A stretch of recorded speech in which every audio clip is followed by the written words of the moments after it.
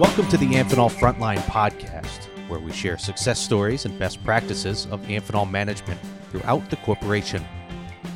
This episode features Josh Hershey, General Manager of Amphenol Broadband Solutions, as we talk about how his business is helping to support connectivity as the demand on networks has increased dramatically over the last few weeks, and how the ABS product and technology portfolio is helping the health and safety of installers and technicians as together we combat the coronavirus pandemic around the world.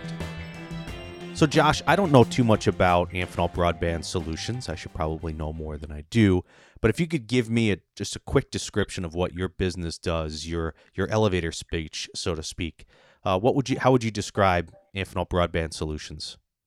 Yeah, Chris. So Amphenol Broadband Solutions consists of a number of different companies and operations, both internally within the ABS group and sister divisions that we support that offer one of the largest RF and optical interconnect solution sets for broadband operators globally. So this would be, the various products, both from an RF radio frequency standpoint and an optical standpoint that hook up the networks for the large telecom operators like the Comcast and the AT&Ts and the Charters of the world. Right. So really what we make is the stuff that gives you the broadband and the video signals that you use on a daily basis in your homes and in your offices, et cetera. So much of that is vital to what we're doing in this day and age, especially with everyone having to, a lot of people having to work from home and stay at home and all those restrictions that have been placed on daily life now. So that brings up, it's a nice segue into this COVID-19 situation has brought about some new, unique opportunities for your group as well. Can you just describe some of those? Sure, Chris. Yeah. So, I think from our customer standpoint, as you mentioned, now more than ever, they're seeing, what they do and corresponding to that, what we do to help support them, the importance of that, as you mentioned, with the work from home and the school from home and the demand for connectivity in moving to much different environments. It's put an extended pressure on them to make sure their networks can handle all this. And in return, it also they're coming to us and asking how we can help support all this. So for our teams, it's been kind of on a daily basis, you kind of get into a groove of what you do. But I think situations like this really show how important it is what we do to support our customers. Because of how important what they do is to support, the connectivity of this world, and especially to keep us going in these kind of times that are challenging. But they really kind of come to us in two major areas of challenges or opportunities that they're facing today with COVID-19. As I mentioned, one is the demand on their network, and I can give you some details of some of the things they're seeing. But there's obviously a significant demand on their network, and a demand that has changed pretty drastically.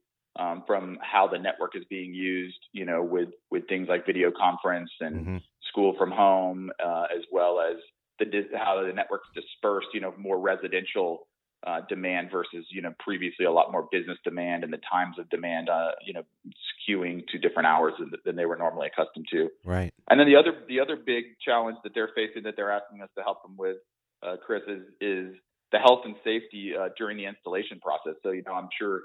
Like most people, you've had, you called up your cable operator and asked them to come install, video or broadband in your house. The technician shows up and comes inside the house and walks around and does the installation. As you can imagine, both from their side, the field tech side, as well as the consumer side, there's a lot less interest, or there's a lot more concern about having, strangers walk around inside your house. So they're trying to figure out how can we keep this demand environment satisfied while lessening the risk of having, field technicians throughout people's homes.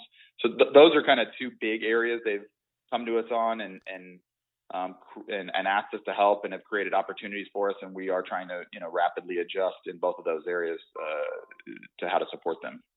So what types of products and technologies are they asking for from you to help satisfy this rapid increase in demand for these types of solutions that they need? Yeah, so maybe I could start with the health and safety of the installation, and then we'll talk a little bit more about the network capacity issues. But from a health and safety standpoint, their mindset is how do we do more installations without having to send field technicians into your house? And this is something we've worked with them on for many years. We've worked with the big telecom operators to put in place what we call self-install programs, and we've been a leader at Amphenol Broadband Solutions for many years on helping drive solution sets for this. And the idea of this isn't when you call up and say, hey, I want to add a high-speed broadband to my home, instead of having a tech come out and install a modem in your house, they send you a box in the mail with all the equipment to do that and an instruction manual, and they ask you to do it yourself. Right. And for more financial reasons, in the past, they had already started moving heavily in this direction. And I would say most operators, the larger ones, are 40 to 50% self-install. They kind of publicly disclose that data. And we've supported that as a strategic partner with prepackaged kits that go in those boxes that include things like coaxial cable and assemblies and RF splitters and things that we make in our factories that we then kind of kit together and send to them, and they box it up with instructions in the modem and send it out to the consumer. What we've seen though is obviously, they in the last few weeks, they've been really trying to push that from a 40 to 50% environment to what ideally for them would be 90 to 100% environment. So instead of having kind of the option of you deciding whether you want a tech to come in and hook up your network or you do it yourself, it now becomes almost mandatory, except for very unique situations where it's not effective. So what that caused is them coming back to us and saying, hey, these self-install solutions you provide us, and we would like you to try to increase the capacity on those by 2 to 3x, which, as you can imagine, Chris, puts a huge pressure on our supply chain. I mean, The offset is there's other products that we make that are specific for field installation that we're seeing a slowdown in. And so you kind of got a double whammy. You're trying to ramp up one set of products as they move to this new type of installation process, while also, slowing down or figuring out how to manage through a softer environment on products that are, being used in the environment that is shrinking for some period of time. And there's a lot of questions of, is this something that's going to become more permanent, or is this more of a one-time spike as they drive this new, mindset? But so through that, we've really spent a lot of time trying to figure out how quickly we can ramp the supply chain. We're doing much more frequent calls with the supply chain teams of our customers to kind of say, okay, we obviously going from a set amount to 3 times that amount in a 1 week period is not possible or extremely challenging. So as we ramp up, how do we disperse these to the proper locations to try to feed as much of the demand as we can, while at the same time, executing on our side to continue that ramp up. And a lot of that ramp up, fortunately, is being done in Asia. That's where a lot of these products are kitted together. And our teams over there, as you know, have done an excellent job of coming back really at full capacity. And so it's allowed us to really accelerate our supply over there. And they've worked closely with their supply chain partners in Asia to be able to ramp up to these levels, or start to try to ramp up to these significant levels that our customers are looking for. So you've touched on it a bit as far as some of the things that you've done to scale up for this change in your business. Are there other things internally in the factories that you've done to help support this new demand? Yeah, as I mentioned, a lot of this product line, it comes out of Asia. So it's been really trying to work closely with them to make sure they understand the demand levels and consistently kind of have good visibility and help them with their supply chain partners that, like I mentioned earlier, we've done a great job, I think, across all of Amphenol, but even within our group about coming back so quickly and so strong in Asia. Right. But maybe some of our material suppliers haven't been as aggressive and or as effective as we have been on that. So we spent a lot of time kind of helping support them with these key suppliers to make sure they understand the importance of ramping up the raw material.